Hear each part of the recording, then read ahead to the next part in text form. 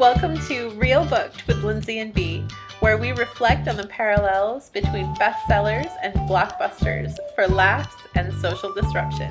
I'm Bea Jordan of BlueCouchLibrary.com, and I read the book. And I'm Lindsay Howie of MyRelationshipWin.com, and I watched the movie. My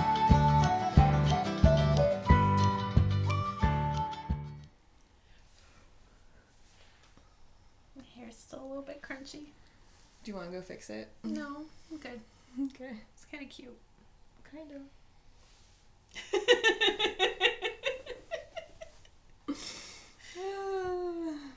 Hi, Bea. Hi, Lindsay. How are you today? I am pretty good. That's good. Yeah. It feels really early. I think it's just because the sky is still really gray. Mm-hmm. So, all of the coffee, which seems to be a running theme in my life. It is that time of year when I never know if it's going to be spring or summer or winter or what's going to be happening outside. Hey, Michigan. Yeah.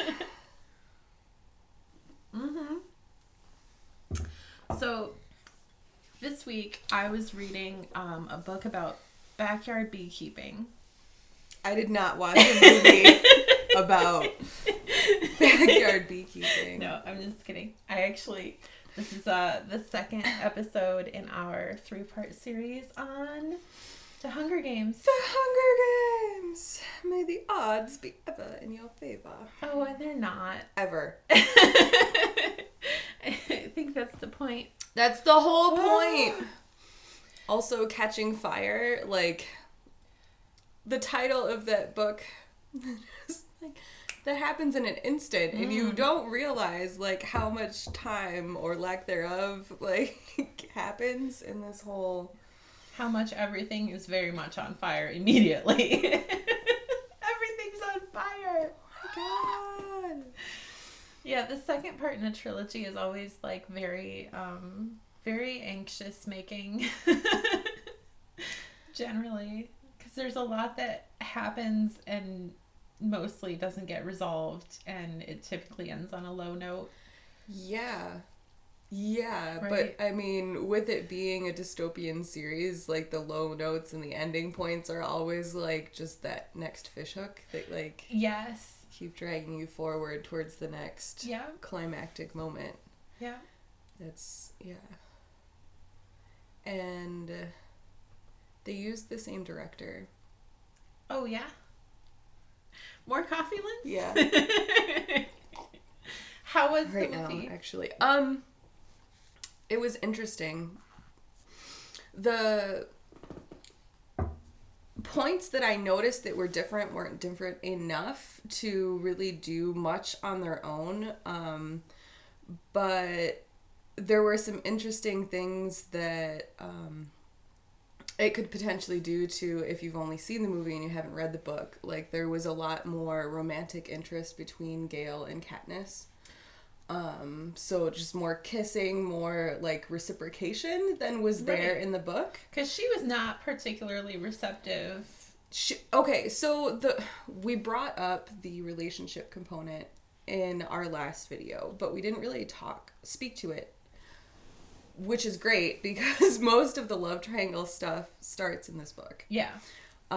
It's definitely alluded to in the first book, but the thing about Katniss is that she's not at all romantically interested in anyone. She's actually, part of her trauma response is that she does not want to become romantically entangled or start a family. Like, that's not even not on her list of things to do. That's on her list of things to explicitly avoid. Correct. So putting her in the center of a love triangle is, like, really, really messed up for a lot of reasons.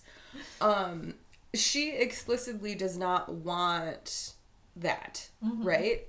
Which you don't really get watching the movie. No, because it's like a point that she comes back to again and again and again in the books. It's like she doesn't want that. She doesn't want a family. She doesn't ever want to become involved in that way. Yeah.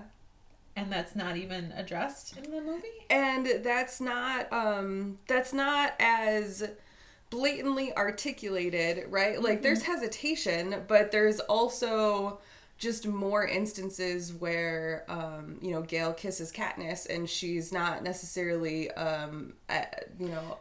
she's not necessarily anti, right. Which is not the same thing as consent. It's not at all the same thing as consent. God. But Katniss doesn't consent to, I mean... No, in that scenario, Peeta and Katniss, neither one of them can consent, whether it's a matter of Peeta being all in and Katniss not really. It doesn't matter. He also doesn't have consent in that scenario because they're obviously playing for a crowd instead of themselves. And the lines are very awkward to maneuver between the two of them, of like, what are we doing because we care about each other, because there is a relationship, and what are we doing because we need to be kissing to stay alive? No, and that is the thing. Yeah. It's like up until the initial reaping, right? Katniss is all about survival. And so Gale, in his role as friend, like even that took a long time for them to warm up to. And it wasn't like a childhood thing. She literally has protected herself from everyone around her for fear of what will happen if they know my true thoughts. Mm-hmm. Like, she is so isolated and within herself, and those aren't the things that you really understand by watching the movie. Those are the things that you come to understand by reading the book or having the book read to you. Mm-hmm. So there's a depth of awareness that you don't necessarily have if you're only observing these characters from the Hollywood perspective that's presented in the movies.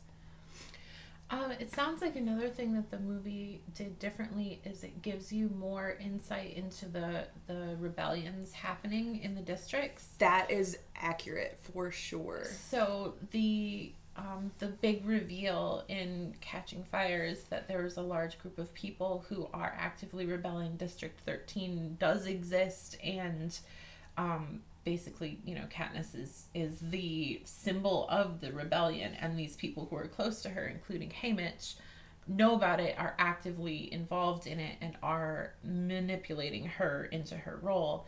And that's all of that is a big reveal to Katniss in the books, and mostly the audience as well. It's got to be a little bit less of a shock, or a shock in a different way in the movie. So in a different way, for sure. The Capitol's explicit involvement in creating the Quarter Quell in order to like that's alluded to in the book. Right. It's made explicit in the movie, where the not Haymitch, the game maker, the new head game maker, and forgot his name. That's yes, Heavensbee. Plutarch. There we go. Plutarch Heavensbee. I don't know. He has two last names. It's one really, of them's the first name. We're not sure which. New game maker, who ends up being on the rebellion side of this whole shenanigans. Yes. He actually is in the movie advising President Snow to reap from the existing victors, and that was a way to get half of the victors on Katniss's side and ensure that the rebellion could be kicked off. So the whole entire thing is a ploy, and we see explicitly that the Capitol is behind these things, whereas in the book it's still kind of alluding that, you know, that may be happening. Right, in the book, that's actually, that plot point has shifted, because Plutarch told Katniss whether he was being truthful or not, but in the end he told Katniss that when he warned her about the clock, because he showed her his clock and said it starts at midnight, he was trying to give her a clue about the arena, but at that point in time he did not know that they were going to be, that the pool was going to be existing victors, so he wasn't involved in that in the book. So that's just an interesting plot point shift that we know of. Right, because there's still... Because the concept of the Capitol and President Snow's involvement to Katniss in the book is still very abstract. Like, it's probably been manipulated in this way, she thinks. Right, but it's much more explicit, especially at the beginning of the book when he's sitting in her study in District 12. Like, obviously, he is very, very, like, this is your fault, Katniss, and you can either make me believe that it's not or die. And everyone that you love is going to die. And, like, he does the same thing. I'm curious about what that interaction was really for, because it's not like she was ever going to be the one to put a stop to what was happening. No, but I do think that it helped her, again, isolate, right? Because her instinct is to pull away. Right? Like, it's going to be, I'm going to keep this to myself and I'm going to try to protect everyone on my own. Whereas if he wouldn't have done that, I think she more naturally would have gravitated towards becoming the Mockingjay symbol on her own, through her own, like the way that we saw her speech go in District 11. Yeah. And then as soon as she she saw that impact and she was like, oh my God, I didn't want him to die for me. Like, she likely would have ended up being less isolated from Haymitch and Peeta during that process. That tour process, of, right? The victory tour or whatever. And that's why this book was really weird, because you see that whole scenario play out where she is a new victor and now she has to go and carry on these victor roles. But then as soon as she gets done with that, the next announcement is, oh, hey, you're actually going back into the game. So it was really kind of, that first part was setting us up with the three main characters and seeing how they went through the districts and seeing what they were able to see. They saw a lot more of the rebellion components in the movie than in the book. Yeah. There was a lot, especially once they shifted from giving their own heartfelt speech in District 11 and having, them respond that way to using only the notes that the Capitol gave them in their speeches. You know, they were going through the speeches and the crowds were reacting. Like, what do you really think? Tell us how you really feel. Like, calling out to them to really, like, know what is going on. Yeah. So there was a lot more kind of dynamic to see when it comes to the greater population and how they were responding to Katniss and Peeta and what that looked like from the outside perspective. That actually sounds like a welcome addition, because I felt like that part was missing. Like, we saw the big reaction of the crowd and the way that dynamic worked in District 11, and then we didn't see the interactions at all or get a feel for the energy of the other districts. Aside from when she saw, excuse me, wasn't there a brief component where she saw on someone's television something going on in District 8 or something like that? That was before she had left home. She was going to visit Madge, who was the mayor's daughter. Okay. And accidentally Yep. Accidentally on purpose. Right. Accidentally saw some like special for the mayor's eyes only broadcast about unrest in District 8. So they moved that to being on the train on the victory tour. Okay. And so that was part of like her knowledge gathering of the unrest. And so like she is obviously a very aware person. Yeah. And she understands all of the things. You know, from her District 12 perspective, and she's doing a lot of work to broaden that and trying to, like, you see that when she has to console her team, right? Like, as a traumatized person who is finding out that, like, she, again, is going to likely die being re-traumatized, but, you know, yes, I'm sorry that you have to do my makeup and I'm likely to die. I'm sorry for your loss of me. There's something so wrong with that. Yeah, and it's not even that bizarre. Like, that's, no.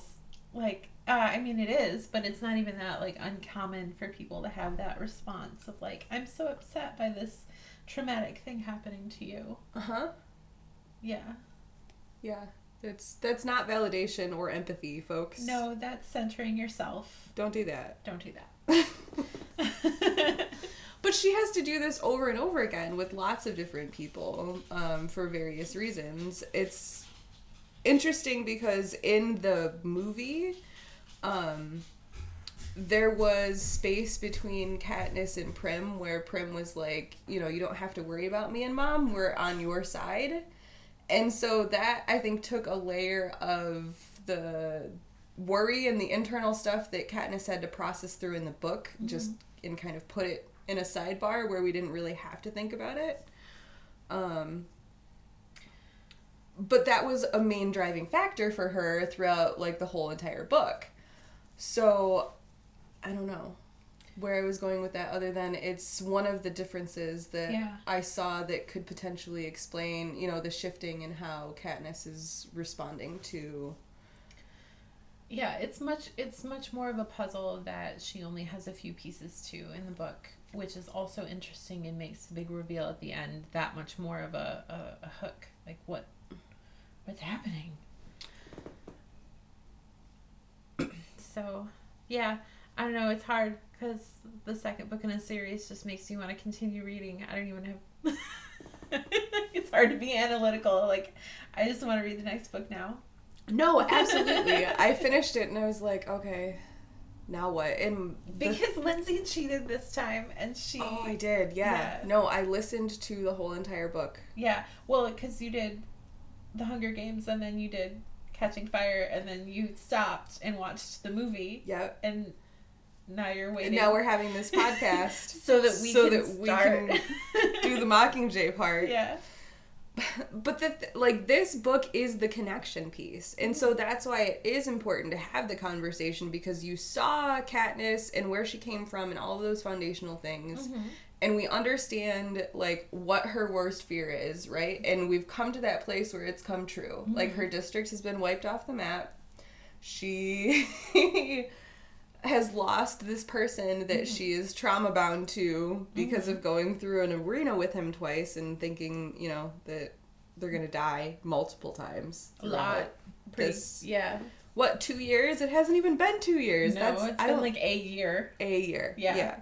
That's really bad odds, guys. Mm-hmm. Ooh, that's bad odds. The odds are not in her favor. It's almost like the odds are stacked against her. Like, it's almost like it's been orchestrated that way. Yeah, well, it has been. Yeah. The movie shows us this beyond any doubt. Like, yes, we are coming after you, little rebel leader, you. The movies in general often just make things a little bit less subtle because you can't like reread a paragraph about what the character's internal monologue was. You just have that, 5 seconds of emoting. Right. and then the action shot that comes next and gives you your own emotions. It's it's a totally different experience. Yeah. It's one of the reasons that I wanted to make sure that I did listen to the book again because I hadn't seen this movie before. So I didn't have a frame of reference for it. Mm-hmm. And I wanted to make sure that I was getting a fuller picture of what the material actually was conveying so that I could attach that to the movie sequences. Because they did a really good job with it, with bringing in enough of the components that there's a full plot line you can follow along, and it gives you the same sensations and the same thoughts, and you have, I wanted the same things to be happening. But there are just some subtle things that are shifted enough to be like, well, that changes for instance, when Gale was being whipped in the square, like at the beginning, right? Mm-hmm. In the book, that was because he had a turkey on him. Yeah. In the movie, it's because he got aggressive with the new head guy. So that totally reframes, like, Gale's culpability in the whole entire scenario. And his characterization in general, it sets him up to be the part of the love triangle that is not chosen because he's too whatever. Yes. Yes, but also it shifts kind of the thought of person in being the person to be the aggressor. That will shift the way that some people view him and his role in the rebellion. And we can bring that back to the way we talk about like personal responsibility versus systematic brutality. Exactly. yeah, like there's no way that Gale could ever do anything that would put him on equal footing with someone who has that much authority over him and abuses it so gleefully. So there's nothing Gale could have done. It doesn't matter if he had a turkey or if he like punched the guy in the face. No, he tackled him. Like, he but did not deserve. I didn't see the movie. No, it's irrelevant. It's not relevant. But then the conversation becomes about, you know, you should take your hoodie off, or you shouldn't have spoken back, or you should have called him sir. You should have just done what you were told. Yes, it brings in that component of victim blaming. Yeah. It completely shifts the focus of this person was doing a very harmful thing in a position of a lot of power, and there were repercussions for this person that is abusing their power to why did you confront that person with power? Right. Shame on you for doing that thing. There's an authority figure. Just respect the authority figure. Do as you're told. Right. So it was a totally different scene then, because it was, you know, this is your punishment for doing this bad thing, which it is in the book. Like, you had a turkey, bad thing, but right. But the bad thing is more blatantly, like, obviously negative, not a bad thing. Right. In the book. It's like, yes, he's hunting in order to survive. Trying to not die, you're right. It's I mean, you can bad. call it poaching on the capital's land if you must. However, right. Whose land? Never mind. Yeah. That's a whole. Yeah. So that really dramatically shifts the characterization of Gale and makes it fit in more with the whole, what I remember being book 3's. Well, and that's why I think it's interesting that at the end of 2, they reintroduce Gale, and he's the one to tell Katniss that District 12 is no longer. Mm-hmm. So it sets her up to then, in her trauma response, because she's going to freak out about Peeta being captured by the Capitol, to turn to Gale for all of those things. She doesn't know the extent of Gale's involvement in anything. So she's still being manipulated, but she's learning about how and by whom and for the sake of what. Yeah, there's definitely a lot of character development that we've seen in Katniss in the last 2 books, so that's been cool. I like that she's given space to grow and experience all of her traumas and like react accordingly in ways that maybe might not be the best ways, but that speak to the trauma that she's experienced. Do you want to know what I absolutely hate about this? That they lied about her being pregnant. Not that they lied, that she was not the one to lie about her own pregnancy is actually the point, is that someone lied about her being pregnant and it wasn't her. And it was not with her knowledge or in any way. That was... I hated that part. I didn't really like that part either. Oh. Yeah. They tried to make it better in the movie by having some it was made explicit that all of the victors were going to be going out there and doing whatever they could to get the games canceled. That was subtle, but it was very, very present in the book, and it was a nice... Yeah, no, it was literally told to her, like, this is what, you know, people are going to be doing, which is how they excused Peeta, you know, doing the whole pregnancy thing. In the book, it was more like a subtle build-up, right? Yeah. Like, it felt like things just kept getting more explicit as time went on with the victors. Like, this is happening. Yeah. Yeah. Yeah. And in the movie, the Joanna character was literally like cussing out the Capitol, and I'm like, no, she would have been beheaded or something. You right have on the to stage. have a little bit of subtlety. You have to have a little subtlety. You can't explicitly be like, I was supposed to live and I'm not, so you all suck. Like, right. Reaping from the victors is total horseshit. You should not like have me here. Like, that's the best way to get like beaten and then detongued and called an AVOX. Right? Like, that's totally horrifying. Oh god, yeah, but what Joanna deserves, obviously. It's a lot of things in the book are horrifying, though. The whole series is horrifying. So the main thing that happens is that there's a shift from Peeta to Gale.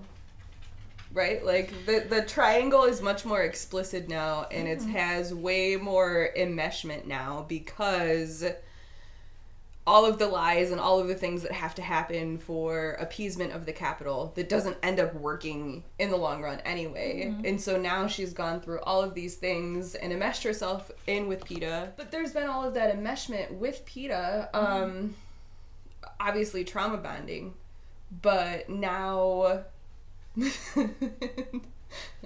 now the capital has him, and she has Gale back, and so all of that trauma bonding is going to be happening with Gale. And so at the end of the next book, I don't know, it's gonna be this whole now you have to choose. She has been set up to do that, and she really just wants to like go and be in the woods and not have to die, not have her baby sister die. Yeah, that's really it. That's it.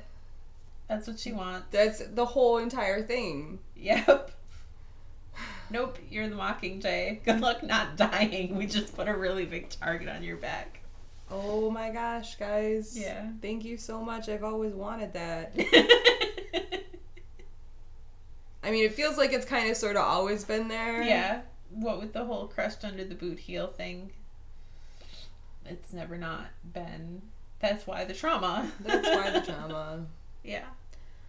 I don't know. I feel like the OG Mockingjay was Katniss's dad, and this was all supposed to happen like 2 decades ago or something like that. Katniss's dad or Madge's aunt or right. Yeah. Yeah. That would have been a good time to... Yeah. Maybe they did, and that's why the mine exploded and he died. Maybe. I don't know yet. I like that. I'm going to call that our conspiracy theory, that this was all supposed to happen in the last generation, but then they blew up Katniss's dad. I think that... Maybe Gale's dad was involved, too. He died in the mining accident, right, too, right? Exactly. Yeah. They would have much more understanding about District 13 than anyone else. Mm-hmm. With the proximity and whatnot. Mm-hmm. I don't know. I like the thought, though. She's carrying on some kind of generational trauma that was supposed to be carried out a long time ago, and she has no choice, so let's go. I mean, yeah. I don't know, I feel like there is going to be a point where she chooses her role. We were talking about off camera, we were talking about her consent in her role as the symbol, and how symbols don't necessarily always get to consent. If you're in the public eye, the public will decide what you symbolize to it, and she can choose how she reacts and responds to that.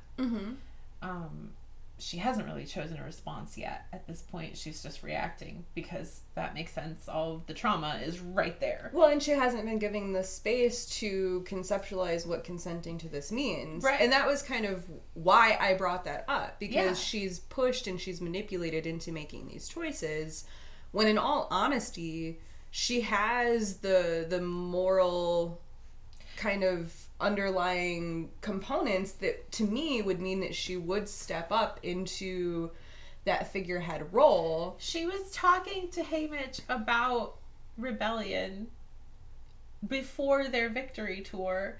He already knew about all of this and didn't do anything with that. Been rebellious since forever.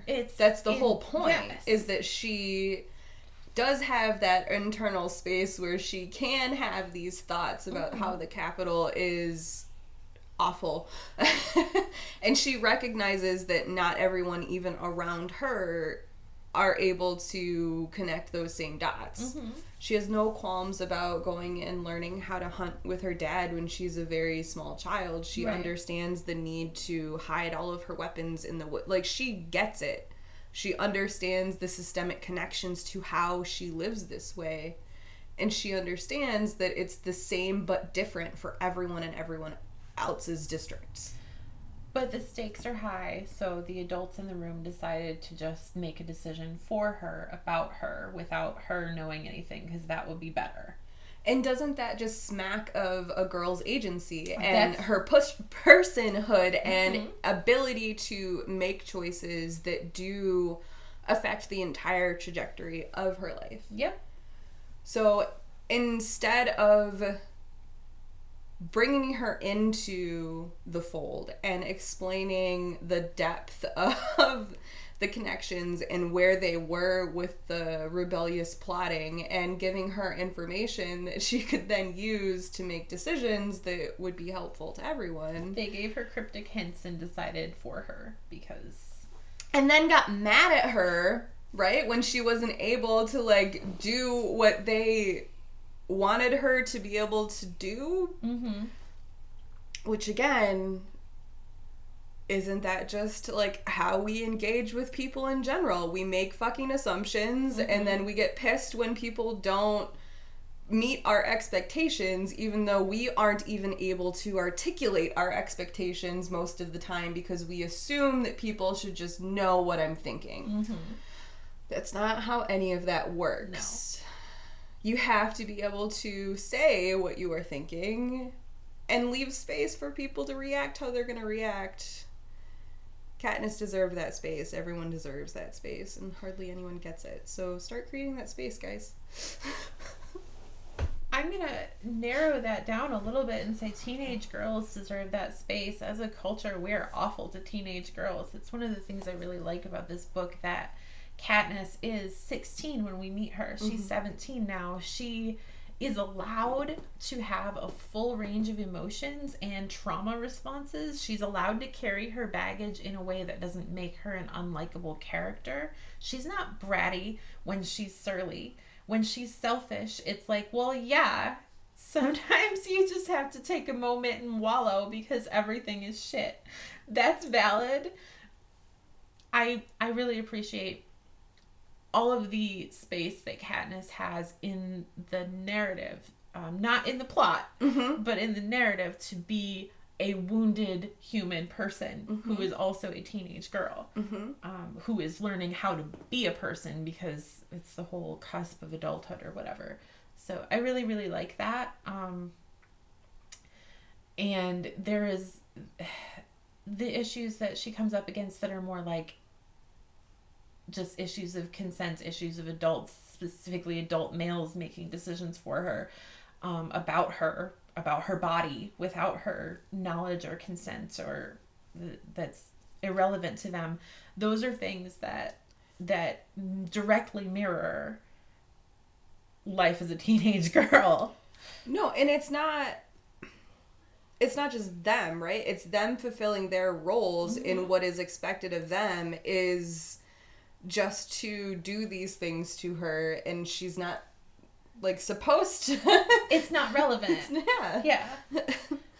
And that's really, really interesting when you have people, like, from the Capitol who are, like, even Cinna. Like, I love him as a character and what he does, but every time he creates a costume for her, it's one step closer to creating that symbolic she is the Mockingjay, until literally he turns her wedding dress into a Mockingjay outfit.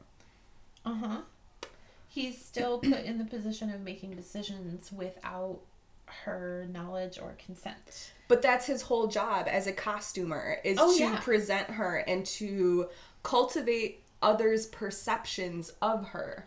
So with the intention of her surviving this, like, battle to the death. So, like, I understand that him being good at his job is a good thing for her in theory, except in cases like this where that perception that he's driving everyone to is cataclysmic for the social culture that they're both in. Right. And she does not have enough awareness around what those larger repercussions are going to be. So how is this not like dressing up, I don't know, a child in some weird, and then just, here you go. I don't have a good analogy right now. Well, it's like some people get really upset when people take their children to protests, right? Yes. Because they don't know what they're there for. They're adding to the numbers and the overall, like, feel they could be in danger because protests can get violent depending on what's going on around them. So people get really upset about that. And like this, she's 17. She's she doesn't have any awareness of what's actually, I mean, she has built up as much awareness as she was capable of with everybody withholding information from her. She's not stupid. No. She's actually far more aware than like I would be in that situation. As far as putting together the pieces of the rebellions happening around the other districts. But she doesn't know what the repercussions would be because she's shielded from that. So yeah, there's a comparison of like, how is that ethical? And then do ethics just go out the window because it's a crisis situation? It's really important. I mean, what are ethics? Right? Like, at what point is it morally right or wrong for you to take your child to a protest, for you to dress up the 17-year-old girl knowing that you're setting her up to be a symbol without her knowledge? Because it's really important. What's important? Like, I love Cinna. I don't know what was the right choice for him to make. What's right?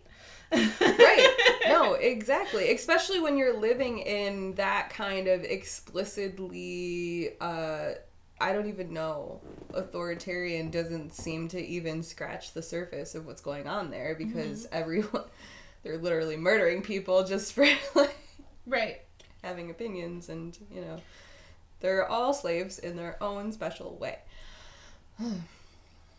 That in itself is violent, right? Living the way that they're living is violent. So even though Cinna's actions towards Katniss are violent in their own way because they remove her consent, does that violence equal the other? No, like not in any way, shape, or form, just because of scale. So then it's like, the good of the one versus the good of the many. And is Katniss as an individual person not then deserving or inherently worth that ability, because removing her ability to say yes means that potentially all of the population then is going to benefit. Right. Like, that's kind of what they're trying to say. Sacrifice yourself for the greater good. I had an eye roll because that's a conversation that I just had with Lindsay not long ago. There's a theme about self-sacrifice being like the ultimate good. Like, that's the ultimate way to like redeem a character, is have them sacrifice themselves. It is the ultimate good. Christ-like, washed clean through the act of self-sacrifice. When really the only thing that she has to repent for is literally being a poor girl. That's it. Yeah, that's what she did wrong. That's the whole entire... And not even that. Like, a poor girl who loves her sister. That's really it. It's that she wasn't acclimated enough, or she wasn't assimilated enough to the culture to just be like... Bye, Prim. Right. Which is what everyone else in the whole damn country does. Yeah. For 75 years. It's fine. It's fine. This is just how we live now, guys.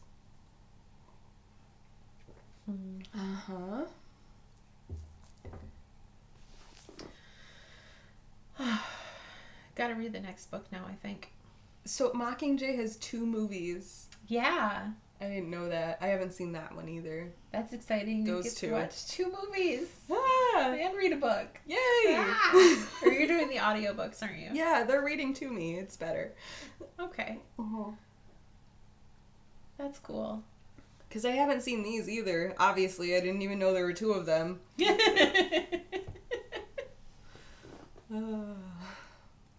Yeah, I'm excited to get started on that one. And also finish my book about backyard beekeeping. Yeah. Very different subject material. Very different.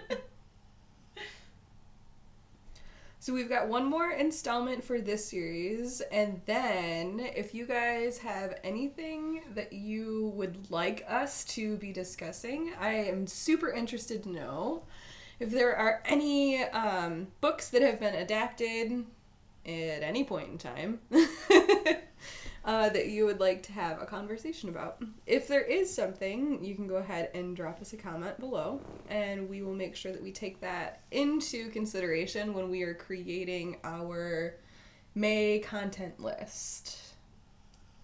Awesome. All right, we will be back next week, guys. Bye. Bye-bye. Thanks for listening. You can join the conversation in our Facebook group.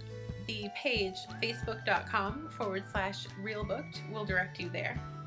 If you want to support us and get more content, find us on Patreon. And you can always email us directly at realbooked@gmail.com. All music in this episode provided by purple-planet.com. Hope we hear from you soon.